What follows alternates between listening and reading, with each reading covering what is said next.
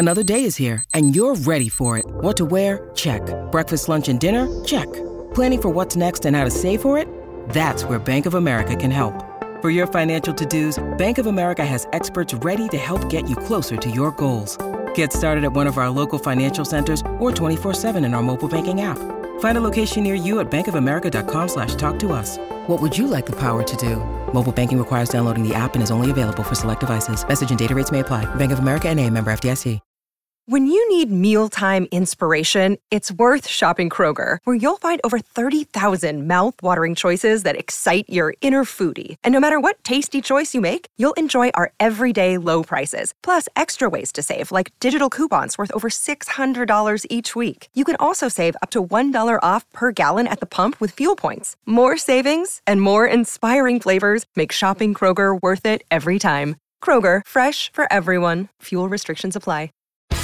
Hi there, I'm Grant Wall, and welcome to the Planet Football Podcast. This week, my guest is Matt Pence. He's the author of the new book on the Seattle Sounders and covers the team for The Athletic.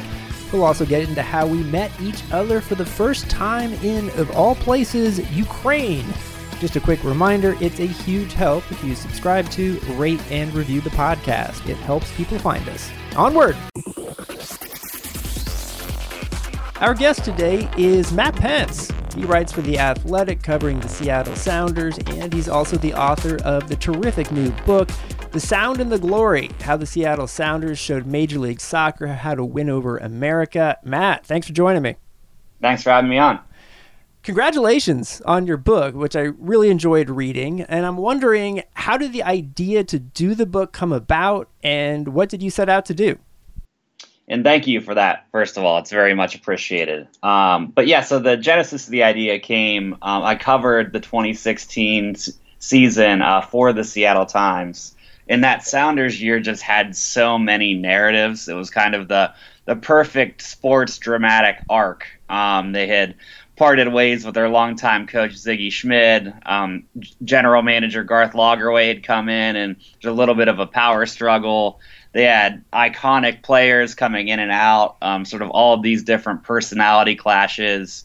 They started out so slowly and sort of made this insanely dramatic run to the championship. So just from a narrative aspect, there was so much there that I knew that it probably could work out into a book. And then sort of after that season happened, I had actually gotten laid off by the Times, which was a little bit unfortunate in one sense, but in another sense, it turned out to be a mixed blessing, because the biggest issue I had in not going forward with the book right away, as soon as the season ended, was that I didn't think I had the time as a full-time beat reporter to be able to do this on the side and be able to have it all come together.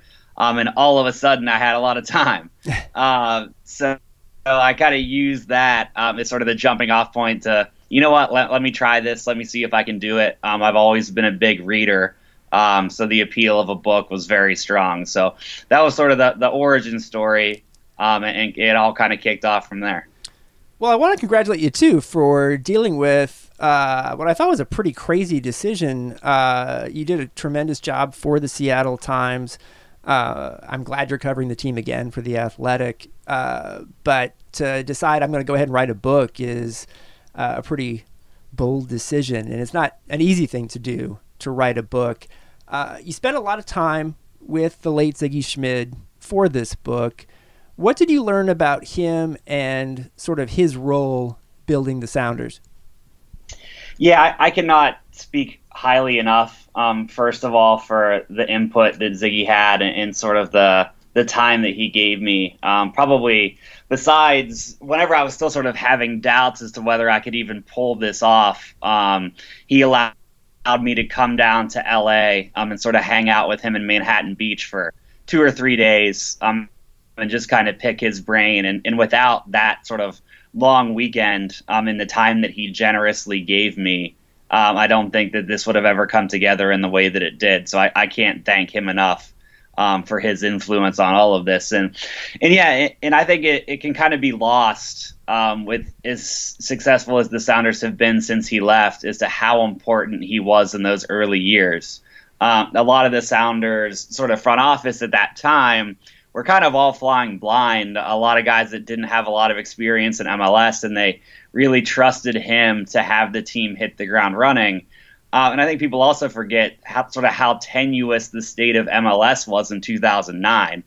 You look at the crowds in all these different markets now, and it can kind of feel like it was always like that.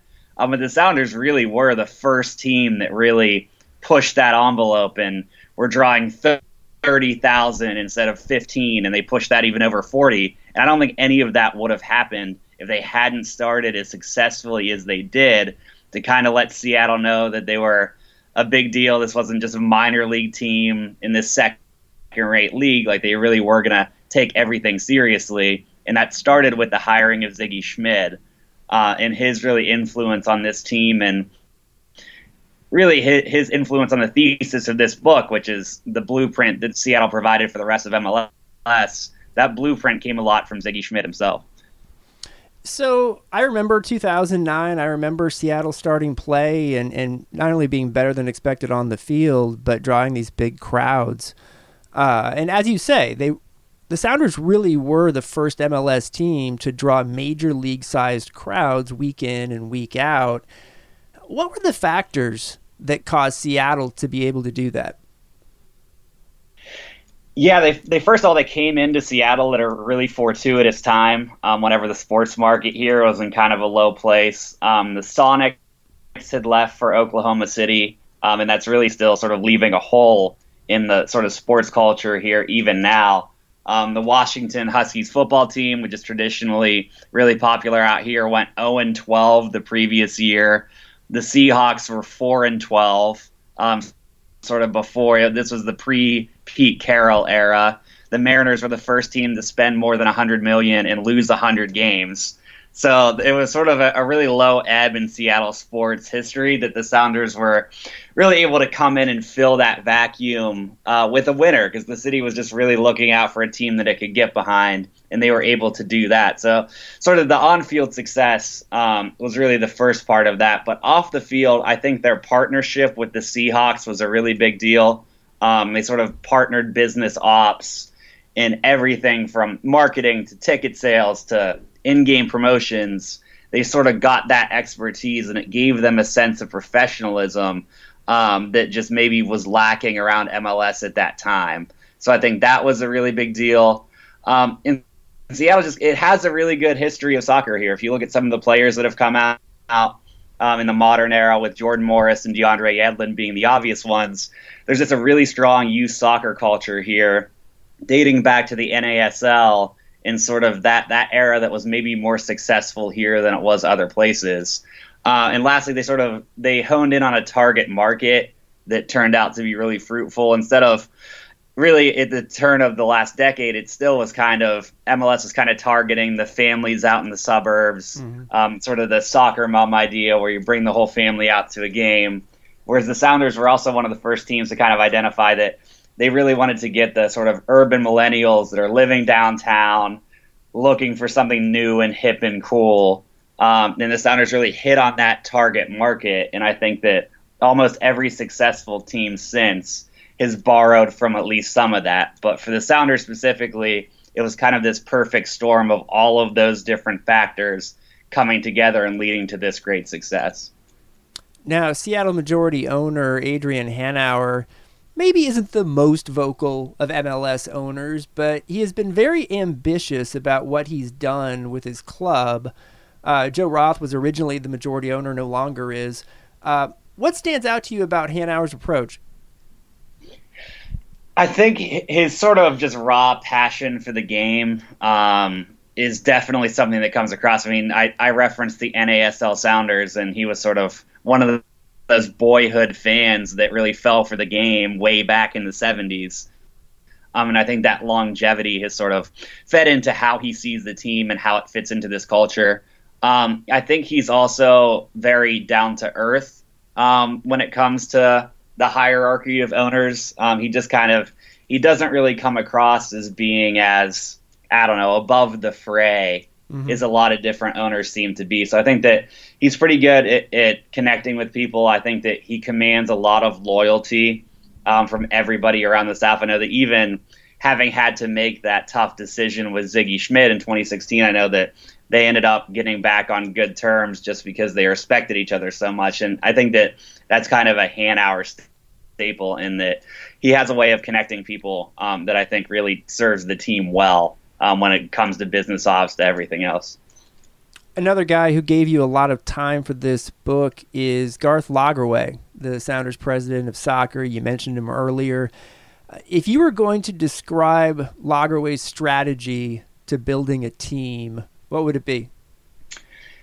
From the ground up, which is probably a little bit weird given that the Sounders are traditionally one of the biggest spending teams in MLS. But I think what's different about Lagerwey's approach is that he's really invested in youth development. And I think that that's sort of the next wave of sort of Sounders guys you're going to see over the next couple of years, or guys that they've developed in-house, because they pretty much didn't have much of a pipeline at all whenever he came in early 2015, and he sort of constructed that from the ground up. And so it allows them to sort of bring in talent from a couple different areas rather than just spending on it. He's also very meticulous when it comes to the big signings, and that has sort of drawn some fans' ire at different times. And you can even sort of, I get into in the book a little bit that maybe he wasn't as popular as maybe he should have been, given the success that he's helped create here. But fans are always impatient. He is certainly a very, very patient man. That he's sort of gotten it right when you look at his big signings, from Nicolas Lodeiro to Raul Ruidiaz. He really takes his time, and he's a very meticulous thinker. And that can maybe get him into trouble sometimes. But overall, I think it's a big positive for the franchise. You know, Garth Lagerwey to me has always been one of the more fascinating characters in MLS. I covered him when he was a goalkeeper in MLS in the 90s, and I always knew he was a smart guy. He went to Duke, but he always kind of had this vibe of kind of a flaky guy as a player. And so he wasn't the first person I would have thought who would have become sort of, as I think I called him at one point, the Theo Epstein of MLS. I mean, he went to Salt Lake and became a very successful general manager there, won a title, goes to Seattle, wins a title there. It's a completely different vibe of Garth, I think, than I had of him as a player. I'm wondering what your sense is of all that. Yeah, he used to have those great dreadlocks. For the first time I ever saw a video of him as a player, I'm like, wait, what? I had no idea. So I have kind of come at it from the opposite end, that I've only really gotten to know him now as this polished exec.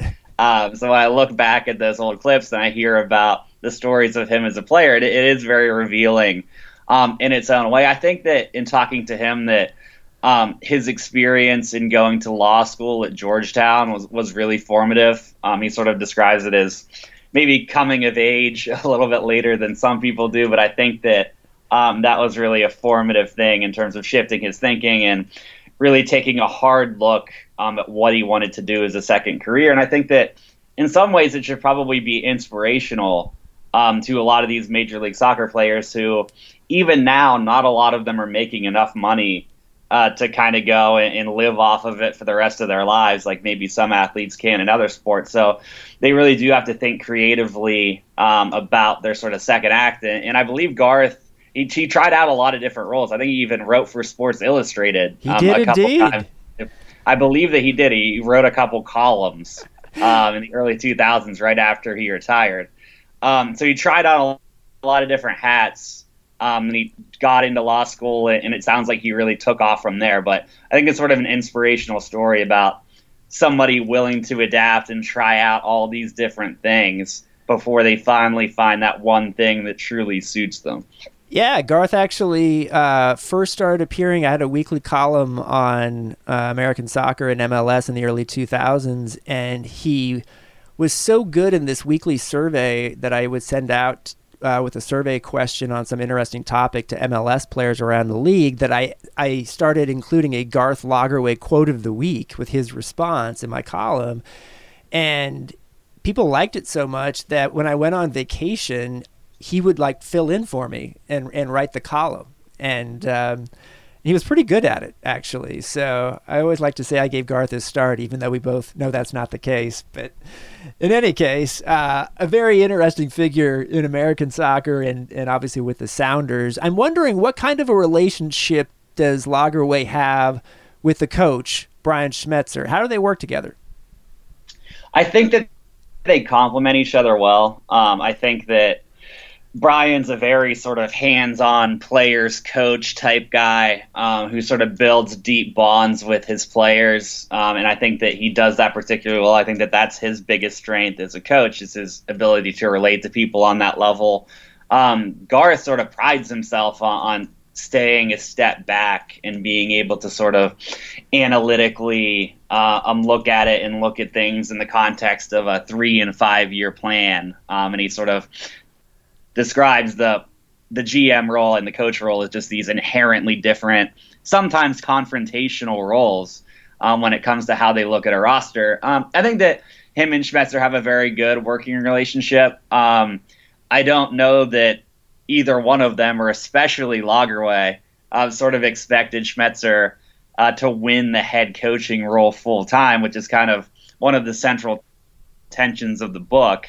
With Schmetzer being this beloved local longtime assistant who was really given a stacked hand in trying to win this job. And he went on and really forced the Sounders to keep him around full time. And I don't know if Lagerwey would admit this on or off the record that maybe that wouldn't have been his first choice at the time. But in the years since, I get the sense that they work together very well. Now, it's unusual to see, but the Sounders have gotten off to a great start for once, with 4 wins and a tie in their first 5 games of the league season. What's going on there? What have the main storylines been out there so far this season? Yeah, I know that Lagerwey has kind of talked with some exasperation in the past about the narrative that they always started slow, because the way that he told it was that, well, if you go to back-to-back championship games and you have no rest in a very short offseason, you're typically going to start slow.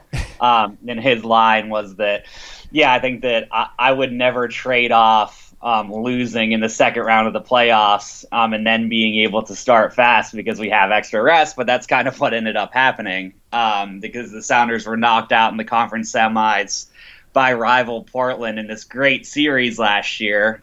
And I think that they do sort of look at that as an opportunity missed, but I do think that the team was sort of badly in need of an extra month off. You could sort of see that fatigue. So I think that that's made a big difference. They also just sort of decided that this team is ready to win right now. They really just sort of stuck with their roster from last year, allowed everybody to gel. And I think that that's definitely paid off. That continuity, you can just kind of see that they're just way ahead of the curve in their chemistry and the way that guys play off of each other and their overall understanding. Having Jordan Morris back from injury has also made a big difference. Morris had been out for practically 18 months. The U.S. national team forward having hurt his hamstring at the end of 2017 and then hurt his knee in the very first game of 2018. He'd been out for a really long time, and I don't think anybody expected him to be quite this good quite this soon, because he's really hit the ground running, been a difference maker not only in Seattle, but he's kind of forced his way back into the national team picture as well. So you add him in to what was already a pretty proven core, and you kind of get this 4-0-1 start that they're on. Is there a feeling that if the team gets off to a good start like this, that a Supporter Shield run is a lot more attainable, and maybe with the differences in the playoff system this year, even more important? Yeah, I think that it does. That was definitely a point of emphasis within the organization, not only just sort of correcting this narrative that they started slow all the time. There had been some fan grumbling about why should I buy tickets in March if the team isn't going to show up until July, which was probably fair. So I think that just sort of up and down, they sort of recognized that they really needed to get hot right away. And they haven't, in the sort of what you're saying too, that for the Shield, it could definitely be in play for this team, I think. I think that they're talented enough. I think that they're deep enough to really make a run at a regular season title. I actually think an even bigger deal in the long run is sort of the one thing that the Sounders have yet to obtain in MLS sort of that last little holy grail for them is hosting MLS Cup at CenturyLink Field. They've made it to 2 championship games, but they were on the road both times in Toronto. I think that having MLS Cup in Seattle in front of tens of thousands of people packing that stadium would really be that next step in the team's evolution in terms of winning over more and more local fans and everything else. I think that that's certainly in the back of their minds too, that getting as high a seed as possible and maybe having that be the end game, I think that that's a pretty big motivator for them as well. Now, Seattle's home attendances lately have been more in the high 30,000s than in the 40,000s. Is there anything to be concerned about in that regard? And what is the feeling there about what has happened in Atlanta with soccer in the last couple of years? Yeah, I think that that's sort of the really good next question for where this team goes. If I were to go and write another Sounders book 5 years down the road, I think that this would sort of be the general, sort of the next big theme when it comes to them is how do they sort of take that next step to compete with Atlanta, who's getting, upper 60s sometimes, and it seems, and they've really invested in their team. They started slow this year, but that team last year was up there with probably the most talented in MLS history. And for all of the Sounders' success, they certainly had never reached those type of heights. And I think the MLS has just changed. If the Sounders have really driven the league forward and made it what it is today, if you take a hard look at where they're at financially, their training facility really pales in comparison to what Atlanta has, what even Kansas City has, what LAFC has. They've fallen a little bit behind, in my opinion, in sort of not only their willingness, but their ability to spend with some of these teams. Arthur Blank in Atlanta pretty much has a blank checkbook to be able to sort of fill out and invest wherever he wants, and the Sounders don't have quite that level of investment to be able to put out there. So how they compensate for that, how they are able to sort of keep the local excitement going whenever their brand for so long was them being this leading innovator in MLS. How do they adapt if that starts to change? How does that impact attendance? And they've been on the record saying they want to sell out CenturyLink Field by 2026 with 67,000 fans per game. And to get there, I think that they're going to have to really take a hard look at their strategies and maybe be willing to go above and beyond and add maybe even a new higher profile designated player to get that excitement going again. I'm wondering, do you expect to see any major changes with the Sounders in the years to come? I don't, but I do. I think that they'll continue to sort of adapt and change their focus in some ways. I think that what's already changed with them is I think that they have sort of accepted on some level that they're not going to be able to spend with everybody in MLS anymore. And whether the fans here have accepted that or sort of understand that new reality or not, I think that they're going to lean even more in that direction. Sort of what I got into earlier with Lagerwey bringing in all these youth development guys to sort of filter in talent from below. I think that they're going to be way more homegrown oriented. I think they'll still be willing to spend here and there on bigger impact players, but I do expect them to be a little bit more modestly run when you look at their payroll as it stacks up to the rest of the league. Now, before I forget, I want to actually remind myself, the first time I met you was in Ukraine, correct? That is correct. It's Euro 2012, somewhere outside Kiev. What were you doing over there again? I'm trying to remember. Yeah, so I had just graduated college, and I had taken a foreign correspondence class and somehow won a grant to just go and work abroad, essentially where I wanted to for 3 months. And I somehow got a role with an English-speaking newspaper in Kiev while Euro 2012 was going on. It was actually kind of wild. The editor-in-chief there was a former Associated Press guy from Austin who just ended up in Ukraine somehow, and they hadn't had any sports coverage at all traditionally. So I pretty much just pitched them on, well, you're hosting this major tournament. Can I come and write about it for 2 or 3 months? And that's kind of how it went. It was a great experience. I could not speak highly enough about the newspaper there, my time in Ukraine covering that tournament. But yeah, definitely kind of wild that's where we first touched base. I think I remember meeting you, it was right around the final, because I didn't get over there until the final few days. I'd been in Poland the rest of Euro 2012, but definitely stuck out that you were over there, and it's been neat to follow your path since then. How would you describe this whole process of writing your first book?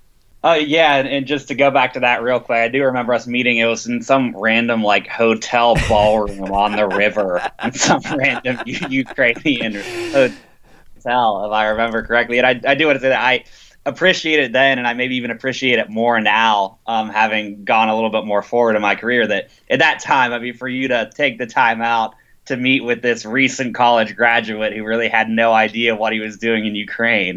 I always did very much appreciate that. And now, every once in a while now, I still have a way to go, but I get emails every once in a while now asking for career advice. And I make sure that I respond back to everybody, in part because you had kind of done that for me back then. So it's definitely meant a lot, for sure. And it's definitely seems like a lot has happened in the last 6 or 7 years. A lot has. I mean, it's my memories of Kiev were, it was fun to cover the final. I was doing stuff for Fox and for Sports Illustrated.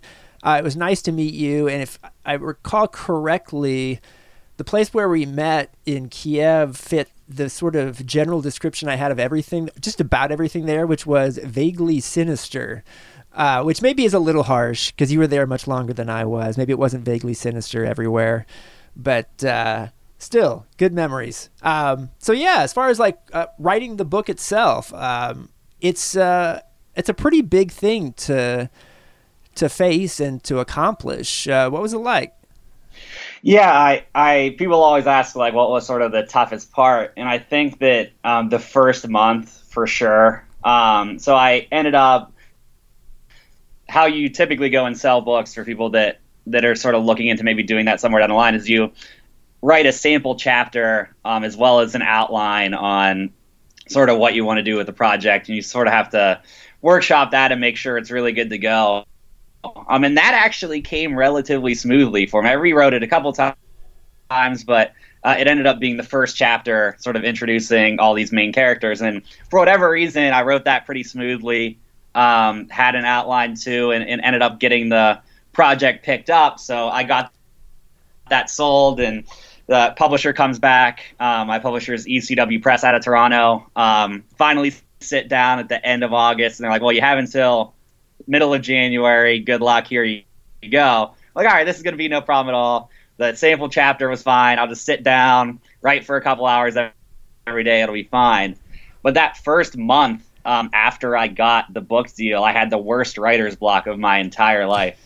I would just write stuff, hate it, go back the next day, trash everything, erase it all, because it's just a different style of writing. Mm-hmm. Writing narratively and sort of developing these characters over these long sort of chapters and how they all interact, and it was just a very different style from what I was doing in newspaper writing. So I think that it took me a full month of just having to write and then trash my drafts and write again before I could finally find that voice and sort of be able to write narratively and write with scene and all that different stuff that you have to do.